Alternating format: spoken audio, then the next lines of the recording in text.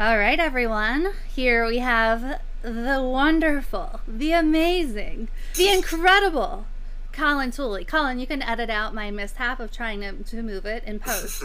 Colin's the one who edits out all of our mess ups.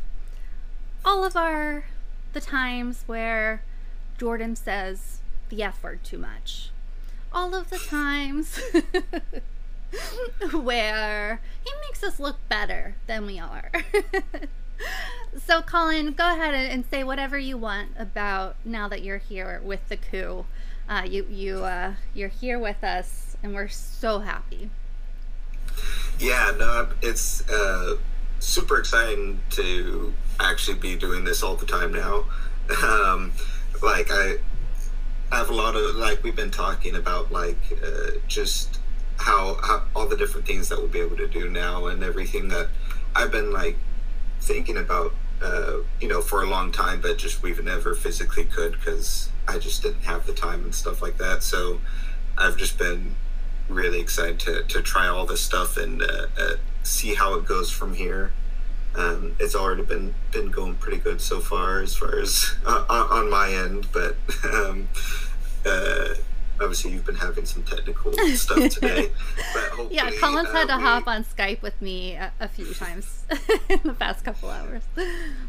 So I'm hoping we'll be able to iron some of that, so hopefully everything will just be a lot more smoother, and we'll be able to get the actual stories and stuff out to you guys without any hiccups, and so Jordan and Jen can actually concentrate on those story things. You'll see, Jordan or Jen will be working on stories in the back. They'll be messaging me, and then occasionally they'll tweet of we can't go live today, or we can't do this because we're busy working on all these background things. And so hopefully moving forward, not only will they have to do less of that, but they'll be able to actually concentrate on the stuff that matters more, which is less trying to get Skype to work and more right actually uncovering corruption and stuff like that. Yeah, exactly. And Jordan and I make no secret of the fact that we're not tech savvy at all, and I think it's safe to say that Jordan less so than me, which is saying something. And so it's a huge relief to have you. And also, you're really creative, and I know you've been bubbling over with so many ideas, and you just haven't had the time to implement them. I mean, you have had this full-time job, and then you had, an hour-long commute, and you would come home and you would stay up super late. I would sometimes get emails from you at 3 or 4 in the morning, and I'd be like, oh my gosh, Colin, you stayed up so late. I feel so bad. So I hope that those days at least are in the rear view mirror for you. And I'm just so excited about where to go from here. Just the things that you've already come up with, the things that I don't know, you have such good ideas, and I know your brain is turning with where we can take Status Coup. And I guess maybe some new things. I guess you guys didn't know that I do camera work and stuff like that, so yeah. There might be cool new things too. We were talking to Colin when we wanted Colin to basically to quit his job and be with us for a long time, but as you guys, the viewers, know, we're a really small company and we just don't have a lot of money, so it's taken us a long time. Priority was bringing Colin on, but we just didn't have the funds, and so it became a serious discussion only recently, because it only became possible recently. And by no means are any of the three of us making bank. No. No, we're all three of us making sacrifices because we believe so strongly in Status Coup and the stories, and giving the microphone back to the people and covering these important stories.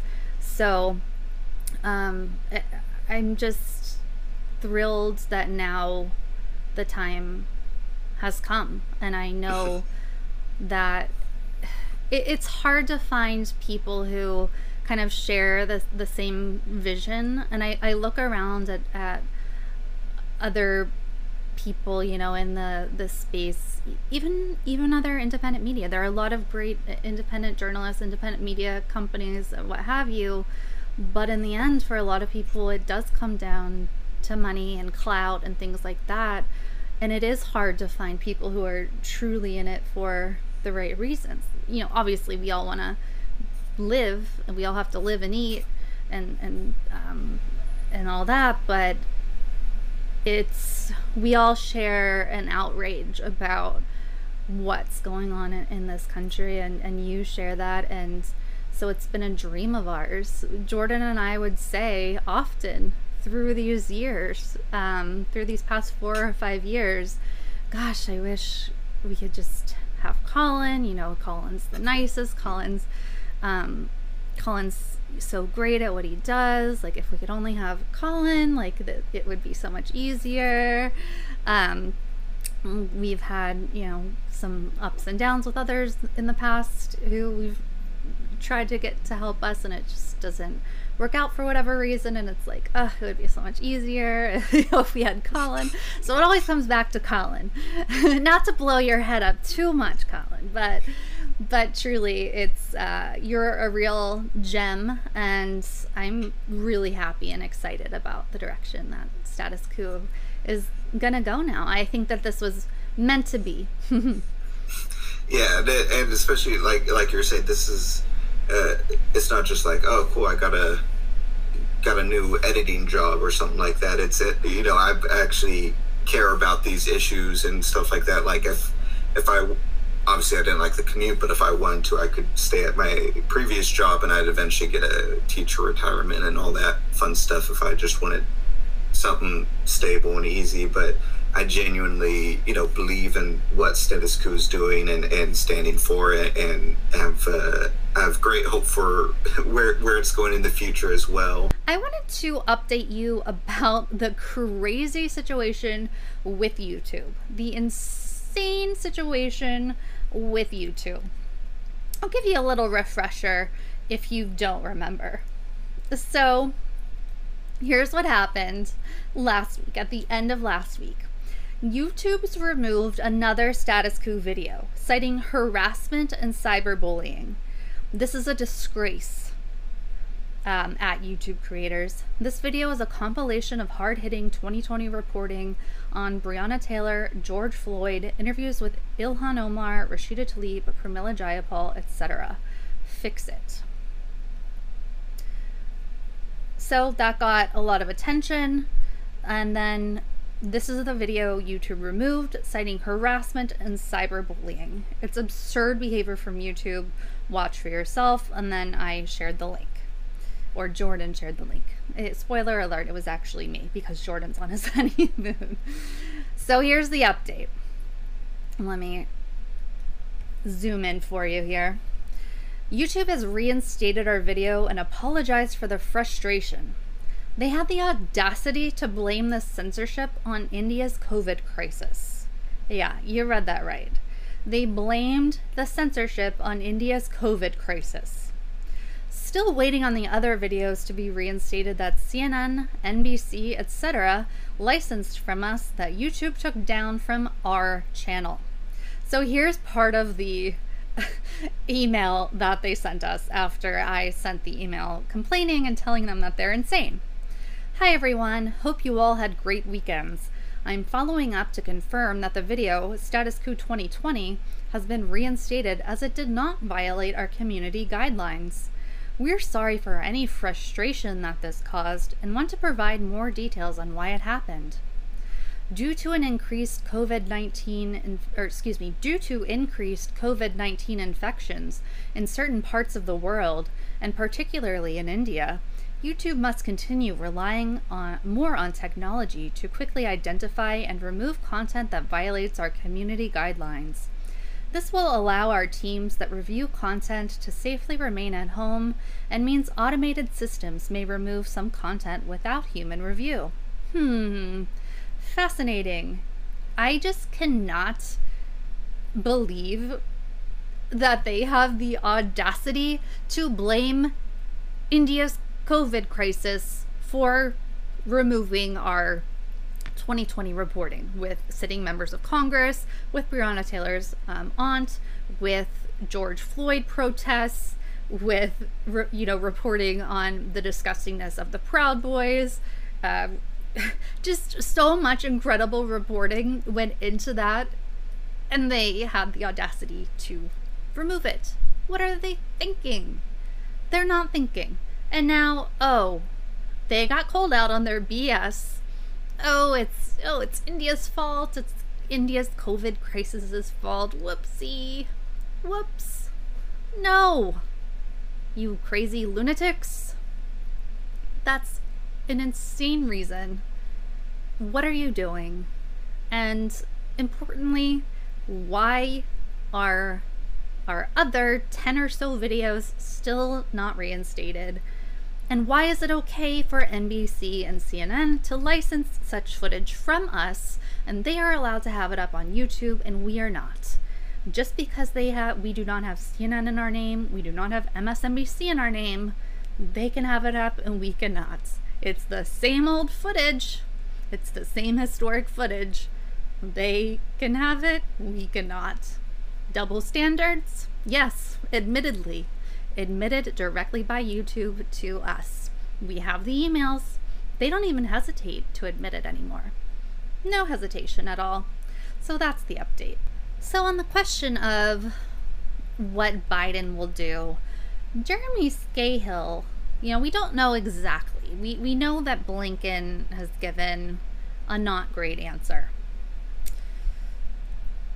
Here's his not great answer. We're speaking of the principle of self-defense. I'm asking if you think that the principle of self-defense applies to the retaliatory, the airstrikes that they're conducting in response. Matt, this is a very fluid situation. I would hesitate to comment on operations beyond, the rocket fire that is clearly targeting innocent civilians in Israel. So I would hesitate to speak to specific operations that have just occurred. But the broader principle of self-defense is something we stand by on behalf of Israel and every other country. Do you think that an Israeli military response to the rockets coming in,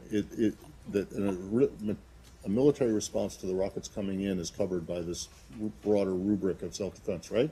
Self-defense often does authorize the use of force. Thank you, Matt. I want to ask you about East Jerusalem, but let's talk about what you said about the principle of self-defense. Does that in any way apply to the Palestinians? Do they have a right to self-defense? Do Palestinians have a right to self-defense? Broadly speaking, Saeed, we believe in the concept of self-defense. We believe it applies to any state. I don't think that. I certainly wouldn't want my words to be construed as. I understand. I want to ask you on Israel. I don't want to harp on this either, but the Israelis killed 13 people just now, including maybe 5 or 6 children. Do you condemn that? Do you condemn the killing of children? Saeed, I'm asking, do you condemn the killing of Palestinian children? Obviously, and these reports are just emerging, and I understand, I was just speaking to the team, I understand we don't have independent confirmation of facts on the ground yet, so I'm very hesitant to get into reports that are just emerging. Obviously, the deaths of civilians, be they Israeli or Palestinians, are something we would take very seriously. Okay. You're going to know as soon as I read what your answer was that there's a big problem with it. You said, well, not a problem, it just doesn't answer the question. We believe that it, meaning the right to self-defense, applies to any state. Well, you see the problem, right? Yes? Do you want to? Do you regard Palestine as a state? I wasn't referring. Do you don't in the context of the ICC and the UN. So are you saying that you do not, if it applies to any state, are you saying that Palestinians don't have a right to self-defense? I was making a broader point not attached to Israel or the Palestinians in that case. So they do have a right to self-defense. Matt, I'm not in a position to debate the legalities from up here. What our message is one of de-escalation. Oh my goodness. So that is courtesy of at the National News. How can that guy just stand there? He's unable to say anything really, because he doesn't seem to know what he's allowed to say. He doesn't seem to know what his handlers will allow him to say. The question of, do you regard Palestine as as a state? Basically, do you regard Palestine as its own entity or as its own thing worthy of considering, or should it just be taken over completely and not considered at all? Is essentially what that was drilling down to. He was all over the place. He couldn't really answer. It's just baffling. And then when it came to the airstrikes and the reports that children were dying, and by the way, many more have died, or several more have died since then, he deflected to, that's unconfirmed. He's unwilling to say what Israel's doing is wrong and bad, and we don't support it. This spokesperson, the spokesman. So he says the questions from reporters here are solid, and the answers from the State Department's spokesperson are unfortunately not shocking. This is a bipartisan horror, and Joe Biden has a very long history of defending Israel's gratuitous violence and killings. No one should pretend the U.S. is some neutral party in what Israel is doing right now. Throughout his career, Biden has repeatedly supported Israel when it kills women and children. Ex-Israeli Prime Minister and war criminal Menachem Begin once said, Biden was too extreme even for him on this. In 2001, the Bush administration issued a rare criticism of Israel's targeted killings. Biden rebuked Bush. My view has always been that disagreements between Israel and the United States, those differences should be aired privately, not publicly, Biden said. So here from The Intercept is what he is talking about. So I'm not going to go over this, but you can certainly check it out. In 2006, Israel was bombing both Gaza and southern Lebanon, with Joe Biden cheering Israel on. The Israelis, Biden said on MSNBC, have in both cases, both in Gaza and southern Lebanon, done the right thing. Look at this insane statement Biden made. Biden said his only criticism of the Israelis is they're not that great at public relations. He compared Israel's attacks on Gaza and Lebanon to the U.S. invasion and occupation of Afghanistan after the September 11th attacks.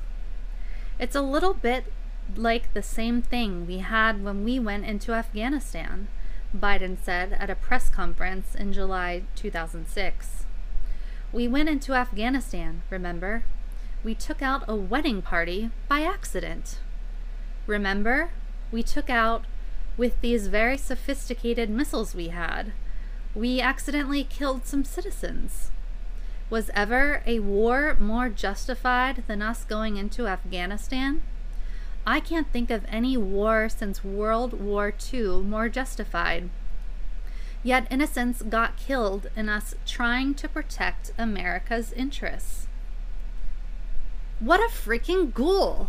You tell me that Joe Biden is this nice grandpa, uncle guy, Uncle Joe with my weird stories about Amtrak and, I'm just a jolly nice guy. No, that's a psychotic thing to say. Just absolutely psychotic. And that is who our president is right now.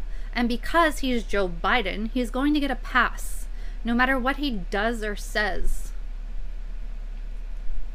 And the United States regards Israel as an incredibly close ally, We give Israel billions and billions of dollars every year, and a lot of it isn't even included in the official totals.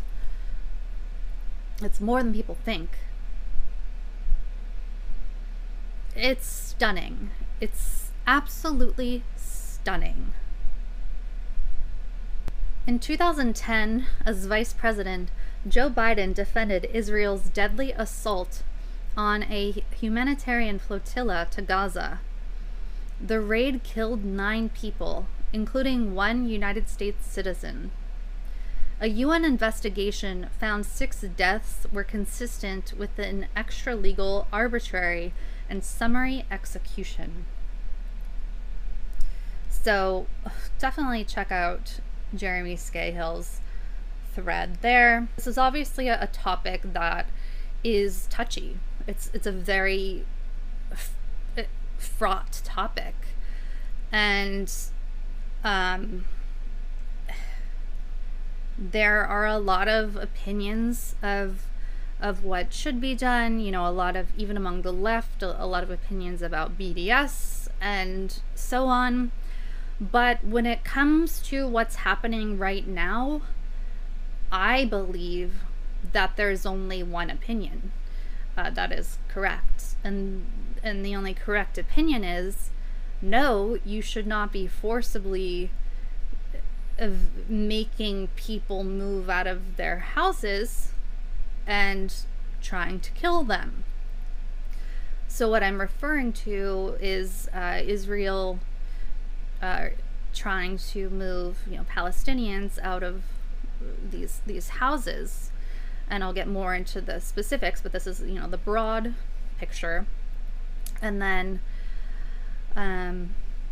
Palestine reacting to that, and then Israel reacting in a way that is killing many civilians at this point and killing children, and it's being condemned widely, except for some usual suspects. So let's take a look at what is happening in this moment. I'm going to start with the UN. So the United Nations has called for this to stop. Stop evictions in East Jerusalem neighborhood immediately. United Nations Rights Office urges Israel. The UN's Human Rights Office on Friday called on Israel to immediately halt all forced evictions, including those in the Sheikh Jarrah neighborhood of East Jerusalem, as well as to exercise maximum restraint in the use of force while ensuring safety and security there. And again, this was from the 7th of May, so there has been a lot that's happened since then. Keep that in mind. I'm just reading this one for some background. 8 Palestinian refugee families residing in Sheikh Jarrah are facing forced eviction due to a legal challenge by the Nahalat Shaman settler organization, with the risk imminent for 4 of the families, according to the office. OHCHR spokesperson Rupert Colville said that the evictions, if ordered and implemented, would violate Israel's obligations under international law.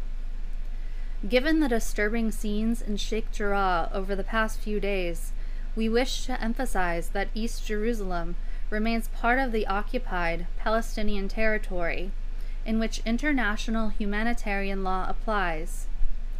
The occupying power must respect and cannot confiscate private property in occupied territory, and must respect, unless absolutely prevented, the laws in force in the country. He went on to note that Israel cannot impose its own set of laws in occupied territory, including East Jerusalem, to evict Palestinians from their homes. I want to emphasize that this is about evicting Palestinians from their homes. So imagine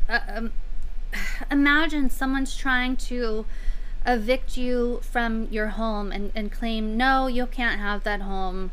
I'm going to claim that as my own. And that's what's happening here. They're saying, Israel's saying, you can't have that. That's ours. We decided that that's ours. That's what's happening.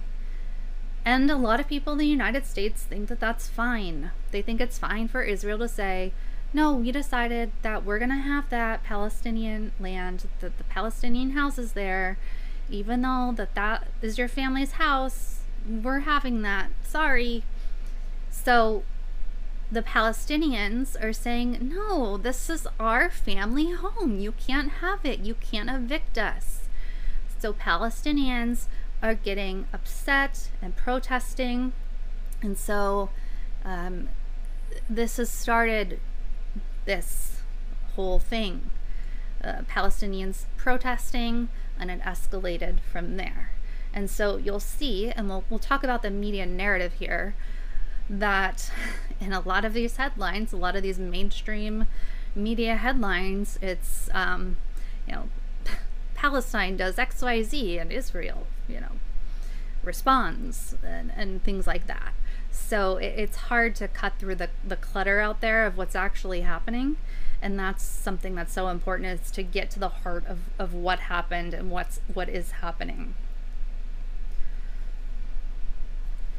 On Thursday, Tor Wensland, UN Special Coordinator for the Middle East peace process, also urged Israel to stop demolitions and evictions in the neighborhood, in line with its obligations under international humanitarian law. Let's see. In practice, the implementation of these laws facilitates the transfer by Israel of its population into occupied East Jerusalem. The transfer of parts of an occupying power's civilian population into the territory that it occupies is prohibited under international humanitarian law and may amount to a war crime, he added. Violation of a right to adequate housing.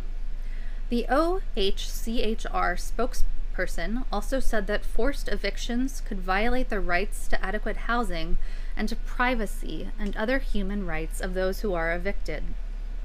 Forced evictions are a key factor in creating a coercive environment that may lead to forcible transfer, which is prohibited by the Fourth Geneva Convention and is a grave breach of the convention. Mr. Colville also called on Israel to respect freedom of expression and assembly, including of those who are protesting against the evictions, and to exercise maximum restraint in the use of force while ensuring safety and security in East Jerusalem. The Ummah Welfare Trust says this is what is being dropped on the heads of Gaza's children in a week when they were excitedly preparing for Eid.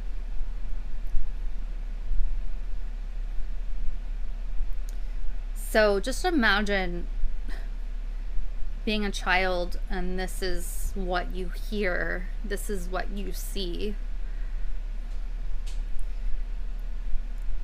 It's just devastating and heartbreaking. The moment of a home was bombed in Gaza by occupation warplanes. I can't speak.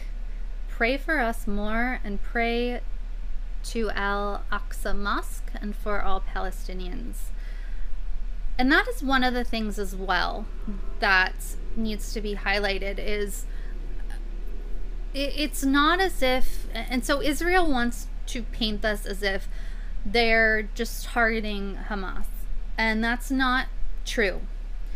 They're actively targeting places of worship of Palestinians and homes. Those are war crimes. That is not okay anywhere. Never. So this is some of the devastation in Gaza from the airstrikes. And Muhammad says Israeli bombing is renewing in western Gaza City. So it sounds like tonight we will probably hear of some more deaths, unfortunately. Here is a chart that shows how much aid that we give to Israel. So in the fiscal year of 2019, all agencies, $3,308,476,548. And then we only have, it looks like, partially reported facts beyond that. But that doesn't count certain things, and there are certain ways of moving around the facts and figures depending on, you know, lobbying, depending on certain things. But this gives you an overall idea. That's a lot. That's a lot of money. So we have a vested interest in Israel, as you guys well know. Why do we send them all that money? Well, there are a lot of different theories, but I think you know the answer to that as well. Why do we, you know, why do they have so many US made weapons? I think you know the answer to that as well. Who benefits from this? You know the answer to that. Why are we in this position? You know the answer to that. It's a whole big disgusting circle, and here are two people that are part of it. Here are some tweets by some of our representatives. Here's Steny Hoyer. Israel unequivocally has the right to defend itself and its people. I condemn today's unjustifiable attacks by Hamas against innocent civilians. Israelis and Palestinians both deserve a future of peace and security, and I hope both sides take positive steps to promote that end. That is propaganda, and it's so transparently so that it's almost laughable. But Steny Hoyer's followers don't know that or don't care about that. Representative Brad Schneider says, Hamas's attacks on Israel are unacceptable, and I condemn them in the strongest terms possible. Hamas attacks endanger not only Israelis, but the people of Gaza as well, and must stop. The United States stands by Israel and its right to defend itself. So it's no surprise that the right wing is standing up for Israel and violence. That's not a surprise. You would have asked me, I would have said, yeah, Andrew Yang, he's probably gonna condemn the violence. He's probably gonna say, no, the Palestinians shouldn't be kicked out of their homes. No, Israel shouldn't be murdering children with airstrikes. I would have thought that. I'm not a fan of Andrew Yang by any stretch of the imagination. I think UBI was a good thing. I think he pushed UBI into the consciousness of America more. And for that, I'm grateful, and I think that's good.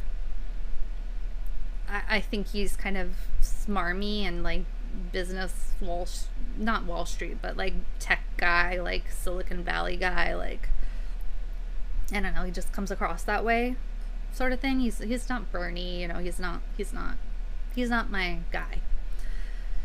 But I thought he had a heart. No, he doesn't. He does not. He does not have a heart. Let's take a look at what Andrew Yang had to say about this conflict. Andrew Yang said, I'm standing with the people of Israel who are coming under bombardment attacks and condemn the Hamas terrorists.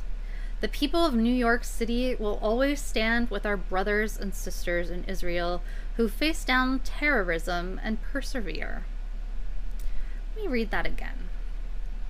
I'm standing with the people of Israel who are coming under bombardment attacks and condemn the Hamas terrorists. The people of New York City will always stand with our brothers and sisters in Israel who face down terrorism and persevere. So you can see some of the responses to Andrew Yang are not pro-Yang.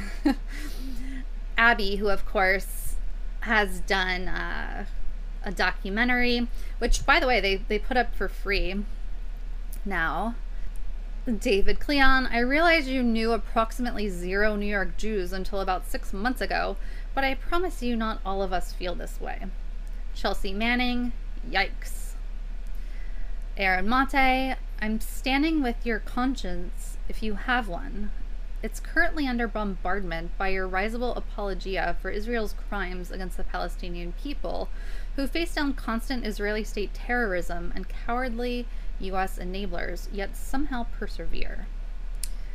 Rough, some facts about Yang for the people throwing up in their mouths, which this is actually a really interesting thread. He launched his campaign with a co-chair, Richie Torres, who said Palestine human rights advocates are mentally ill and is funded by Israeli apartheid to pinkwash it. Andrew Yang recently celebrated an endorsement by one of the most despised, racist, right-wing Jewish leaders in New York City, who was removed by the city council for claiming Palestinians don't exist. Andrew Yang also celebrated an endorsement by another far-right Jewish leader who was handpicked by Dov Hikind, an open supporter of the Khanis terrorists who are taking Palestinian homes and cheering mosque attacks. His wife fundraises for ethnic cleansing. In fact, Andrew Yang also brought on an aide to that Khanist, who is infamous in New York City for wearing blackface to parties and defending it, and whose wife sold shirts with the Al-Aqsa Mosque being destroyed to fundraise for ethnic cleansing groups. Andrew Yang's campaign co-chair is one of the top donor recipients of apartheid money from the right. There is also a letter about him from mothers of those killed by NYPD about how he betrayed each of them to favor killer cops. One of Andrew Yang's biggest funder here in Queens, where his spouse is from, is the same funder to that infamous elected official who called AOC a bitch. Andrew Yang was selected to run by the Tusk family, infamous right-wingers who are invested in the demise and suffering of working people to favor the war machine and billionaires, to raise rents, break unions, kill good jobs, and lower wages and healthcare coverage. Andrew Yang's tweet above is being praised and quoted by Ted Cruz and Stephen Miller.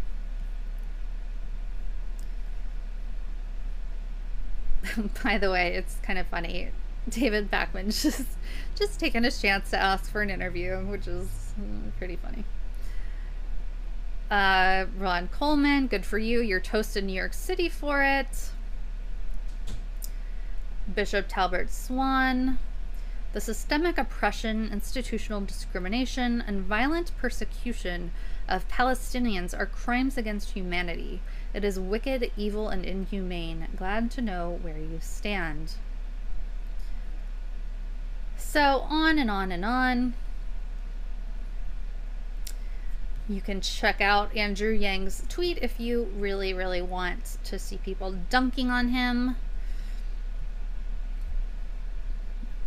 And as someone pointed out, this is at Joshua Potash, Stephen Miller, Meghan McCain, and Ted Cruz are all applauding Andrew Yang's position on Palestine, which completely ignores the Israeli attacks on Palestinians and puts 100% of the blame on the oppressed. What a guy. If I was running for office and Stephen Miller supported anything I said, I would simply drop out.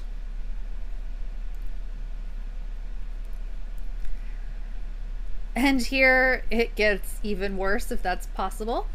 At Nathan T. Bernard, Ted Cruz, bravo to Yang for opposing the rabidly pro-Hamas and anti-Israel attacks from fellow Dems Omar and Tlaib. Ian Miles Chang, based. Yeah. By the way, yeah, there's a lot wrong with Ian Miles Chong.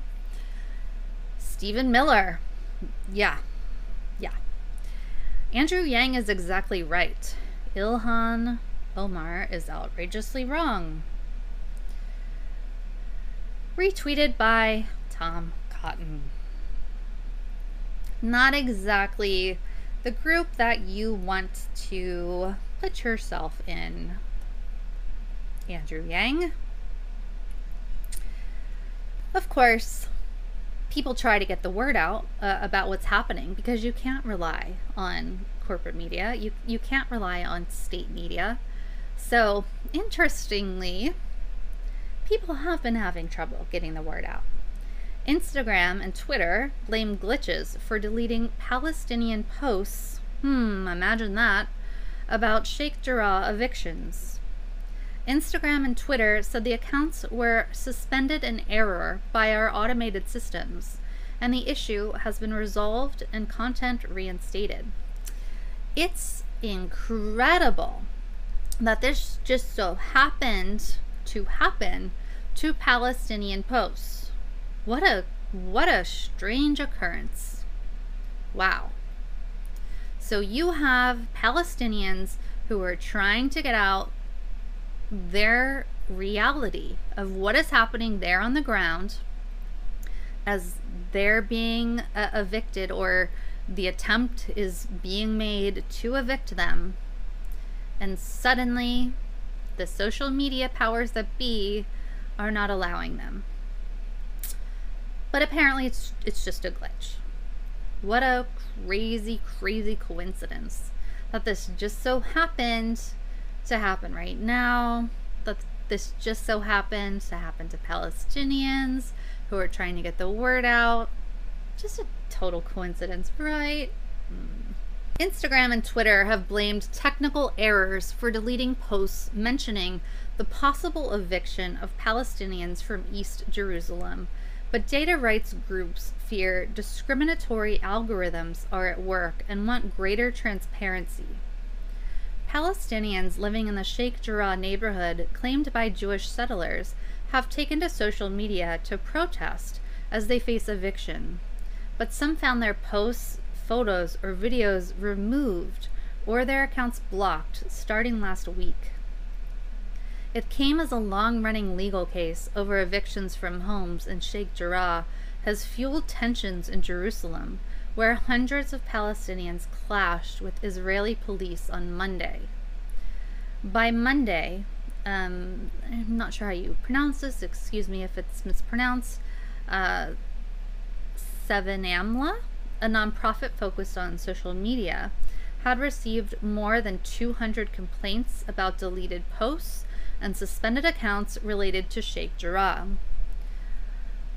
On Instagram, it was mostly content takedown. Even archives from older stories were deleted.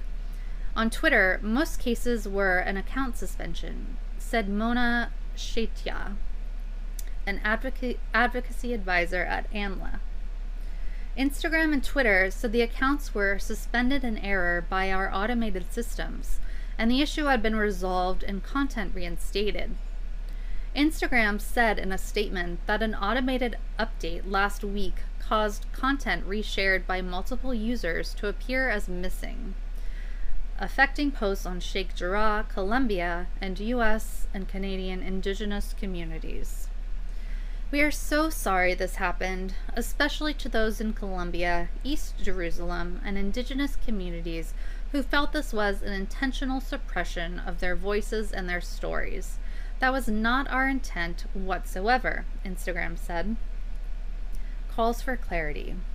But in a joint statement, AMLA, Access Now, and other digital rights groups called on Twitter and Instagram to use transparent and coherent moderation policies and be more open when takedowns happen.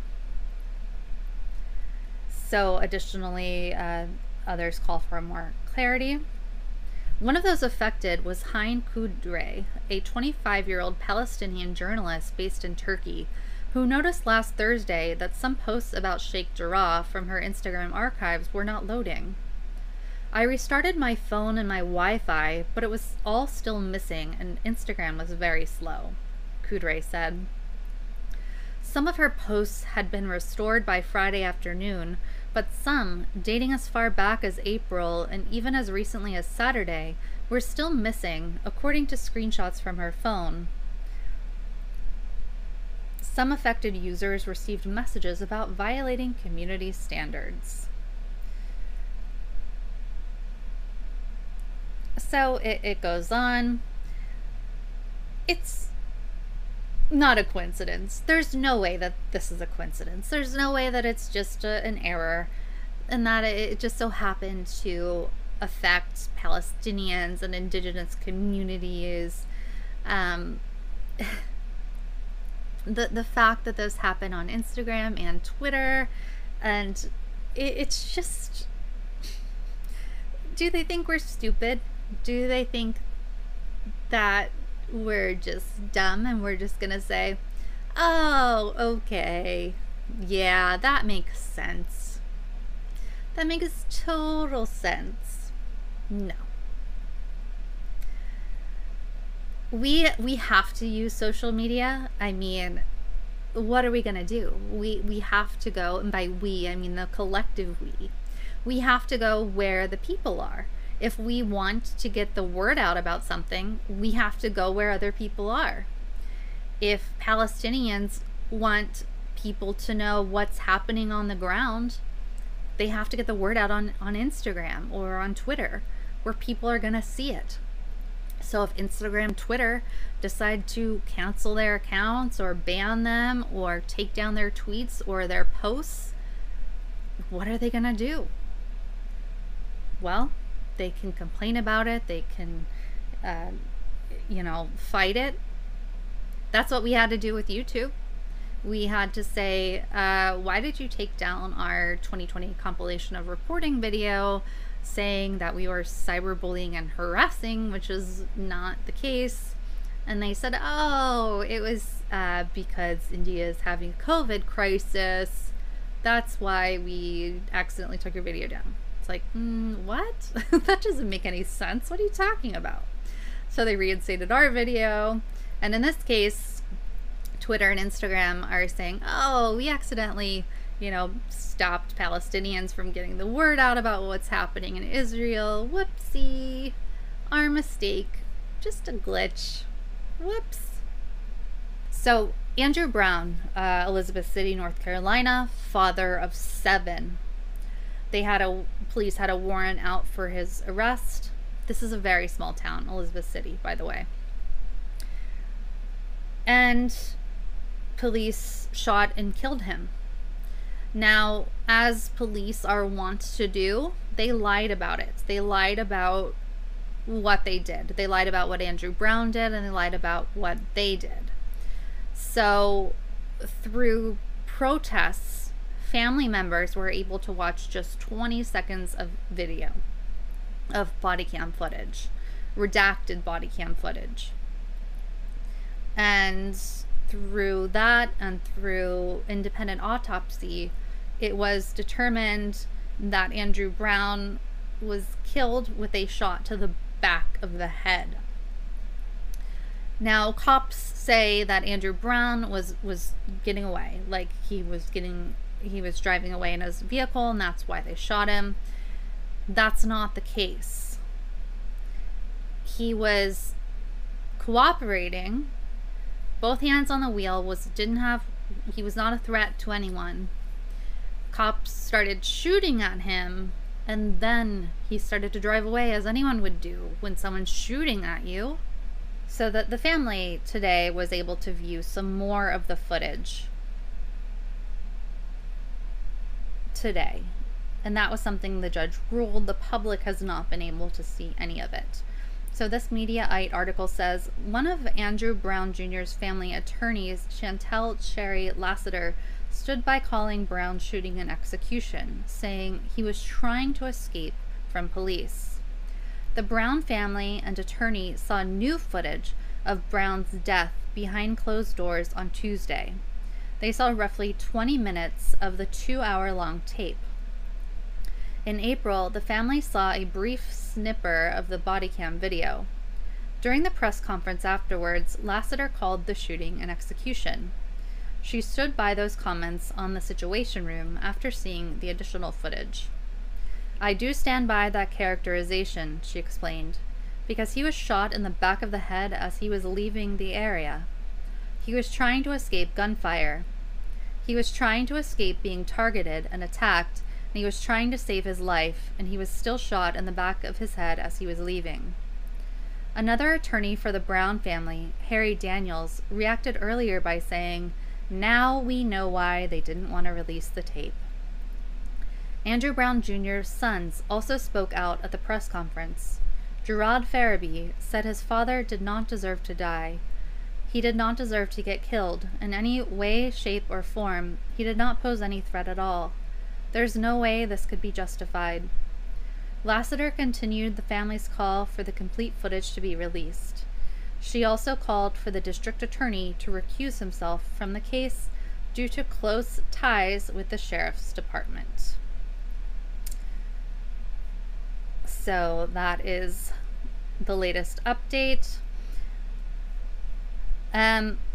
As is expected, the family and the attorneys did not get to see much of the footage. It's more than the 20 seconds that they were able to see before, but 20 minutes is still not the full 2 hours. And I'm uncertain if they were able to see all of the angles. There were multiple body cams. And this was redacted. So when the judge ruled on this, he said that things needed to be redacted, such as faces and things like that. And the fact that this needed to happen, that things needed to be redacted, that it needed to be delayed for so long, is highly suspicious.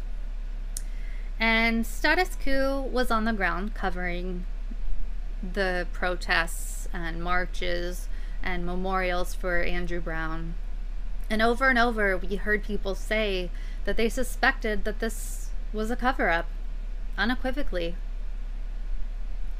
We heard from Andrew Brown's neighbor, who was an eyewitness to his murder.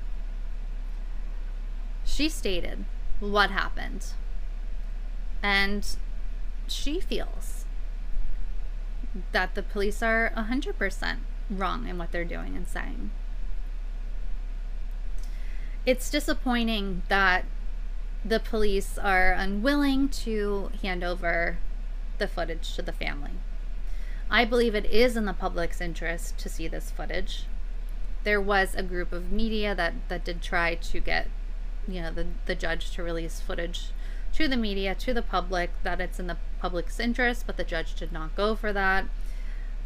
It is most important for the family to see that footage, but once again, they did not fully get access to that. And why? Well, the judge said it would taint, this is a paraphrase, but that it would taint the justice process. While he certainly wasn't concerned with the justice process when Andrew Brown was being shot in a driveway. And that's what happens. Black people are getting murdered by police all the time.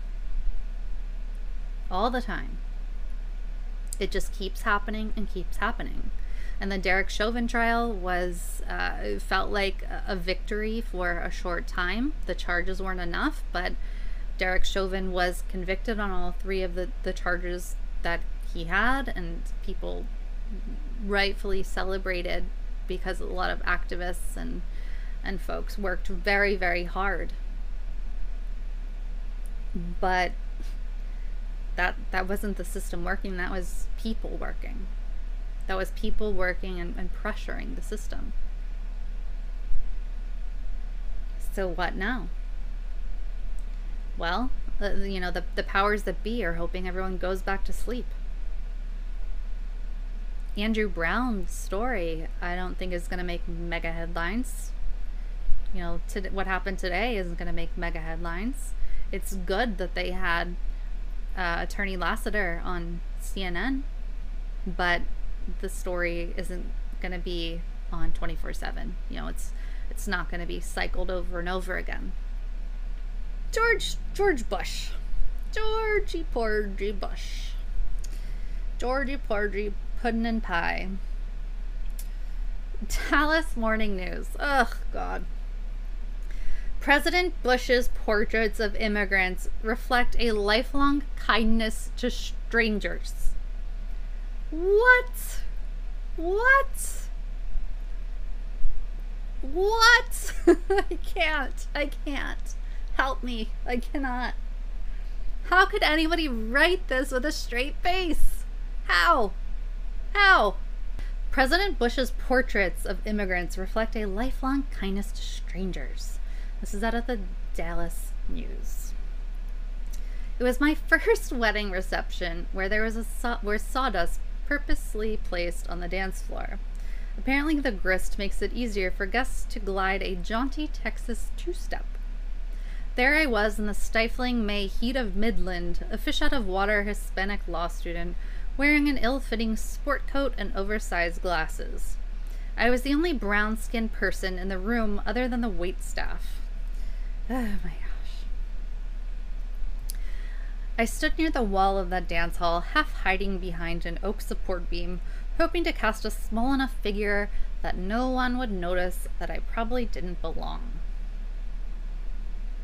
I had been invited to attend the wedding by a close friend, and I had been looking forward to the grand affair for weeks, primarily because I had heard through the grapevine that the newly elected governor, George W. Bush, would attend.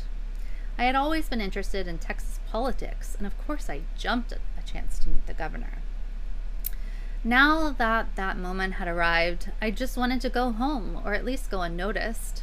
As cocky as I was at 24 years old, in that moment I felt conspicuously out of place and was scouting for the nearest exit. Then something extraordinary happened.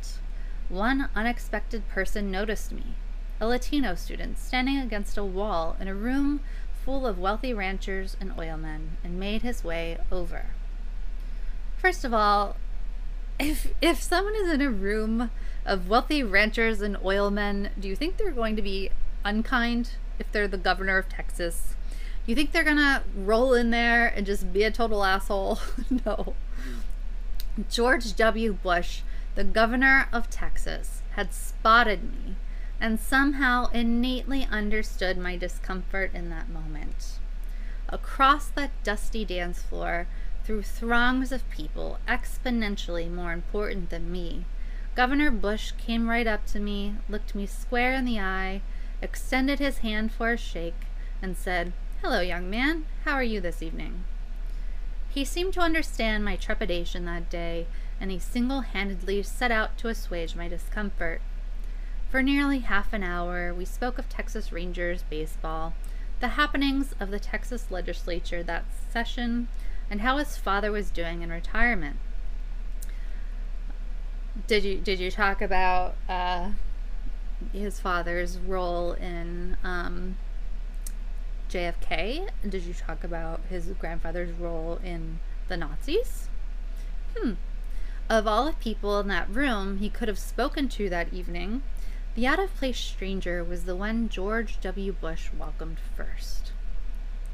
I have never forgotten the kindness and sincerity Governor Bush, now former President Bush, showed to me that evening and has shown to so many other strangers during his public service. Yeah, it was really kind how he lied about weapons of mass destruction and got us into a war all these decades and bombed so many people, so many brown people. Really nice. It comes as no surprise to me that during and after his presidency, he has championed reasonable yet compassionate immigration reform. Yeah, that's what I think of when I think of good old W. The former president's new book, Out of Many, One, Portraits of America's Immigrants, is an eloquent paean to the millions of Americans who have struggled and persevered to become citizens of this great country. Oh, gosh. Oh, my gosh. Oh, my gosh. Unfortunately, many of today's political leaders are more interested in demonizing immigration for political gain rather than praising its virtue. His paintings strengthen our resolve to love our neighbors as we love ourselves, as Christ taught us. No, he's comparing George Bush to Christ. I don't expect the nation's politics to magically return to that of the Bush administration. What? Ugh. Nor do I hear the former president advocating for open borders, amnesty, or anything radical. I am simply hopeful that my fellow Americans will follow the former president's example and see the beauty and strength in their immigrant neighbors. As the good book says, and as Governor Bush exemplified personally to me so long ago, let us welcome the strangers. By Jason Villalba. Jason Villalba. I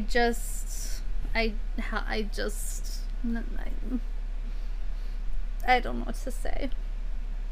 I don't know what to say. What? That's all I can say. What do you say to that? Like, I have so many psychological, like, yeah, I want to know this, I have so many questions. What is that guy thinking? Like, first of all, does he believe those things? Or is he like pushing an agenda? Or is it like, was he doing a favor for someone? If he does believe those things, how brainwashed is he? How out of touch of reality is he? If he does not believe those things, I would like to know how much it took to buy him, to buy his, like, to buy his loyalty, I guess. So many questions, just so many. Just yikes. Major yikes.